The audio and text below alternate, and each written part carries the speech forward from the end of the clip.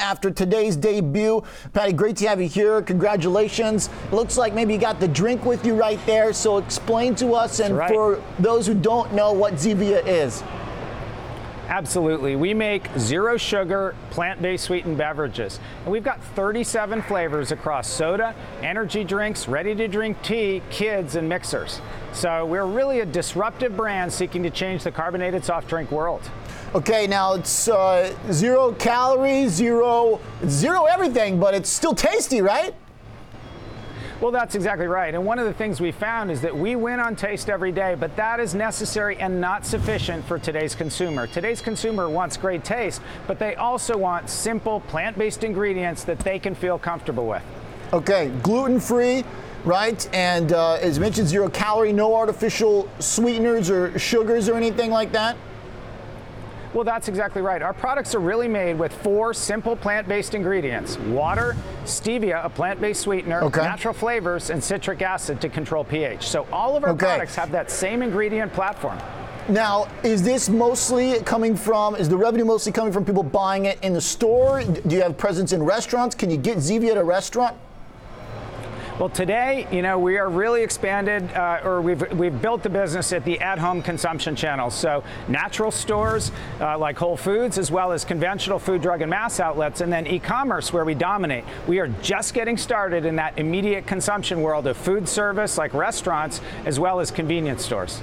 The thing that pops out to me when there is a very competitive market for beverages right now, we just talked about this in Pepsi's earnings, where even these classic giant beverage companies, their biggest growth avenue right now is the avenue that you're in, which is healthier, and it is something outside of caffeine and sugary beverages. How do you stay ahead of the giants that have billions of dollars to throw around?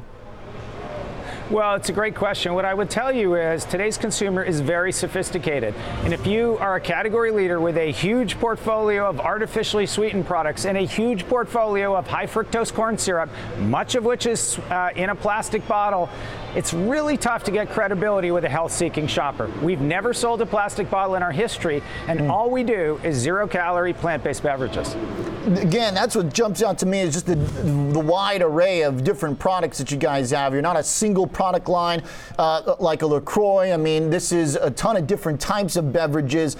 Tea, root beer, you mentioned the mixers as well. If someone wants to include their own spin on a little bit of a less healthy combo, that's fine. You got the tools to do it here for this one. So, Patty, now that you're public, where does the money go? Is this marketing now for brand recognition? Well, you're exactly right. And one of the things that we did that we are so excited about is we brought on an incredible, talented leader. My colleague, Amy Taylor, who joined us as president about 4 weeks ago, came from Red Bull North America. She spent 20 years there, leaving as president and CMO of their North American business. And as I like to say, Amy knows a thing or two about building a multi-billion-dollar global beverage business. Can you give us an idea what that strategy looks like? Are we going to be seeing Zevia commercials when we're streaming TV? Is it going to be physical ads as we're going out? Do you know what the future looks like for where people are going post-COVID to know where to put the ads right now? Well, exactly, and it's all about creating a resonant brand that meets consumers where they live, work, and play. And one of the things about our brand is absolutely, we've really captured the consumer's imagination, and specifically with those younger shoppers. Gen Z and millennials love this brand, and so whether it's online advertising through organic influencers or what we call cans and hands, this is a brand that is so compelling to Americans of all income levels. Okay, cans and hands, that's good. Patty, now, is the manufacturing sufficient for the growth that you foresee? Are investors going to be seeing CapEx through building out plants or anything beyond the marketing side? Where do the other expenses go? Do you have capacity to build what you want? Great question. Well, we are an asset-light business, and so first of all, you're not going to see us spending $500 million to build manufacturing plants around the world. So we have a fantastic supply chain network.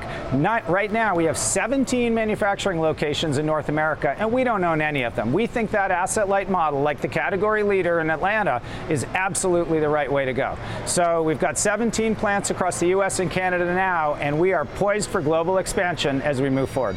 Okay. E-commerce is what % of sales right now, Patty? E-commerce is about 13% of our sales, and it is really a fascinating venue for us because we really believe that the whole discovery and selection process for beverage has largely moved online, particularly in that pandemic environment. We are the #1 brand on Amazon with the #1 item, and here's how dominant we are. We literally have a share that is greater than that of full-calorie Coca-Cola, plus full-calorie Pepsi-Cola, plus full-calorie Mountain Dew combined on Amazon. That's where the shopper of tomorrow is discovering products, and we dominate that venue. What type of revenue growth do investors need to see for there to be bottom line? Because I do see that the losses on the balance sheet from 2020 were bigger than 2019. How do you turn that around? Well, absolutely. It starts with gross margin, and the beverage category offers fantastic gross margins. As you noted, we have been investing in growth, but absolutely, as this business scales, the business model offers tremendous profitability. We've grown at a 32% rate for a decade, and we are just getting started.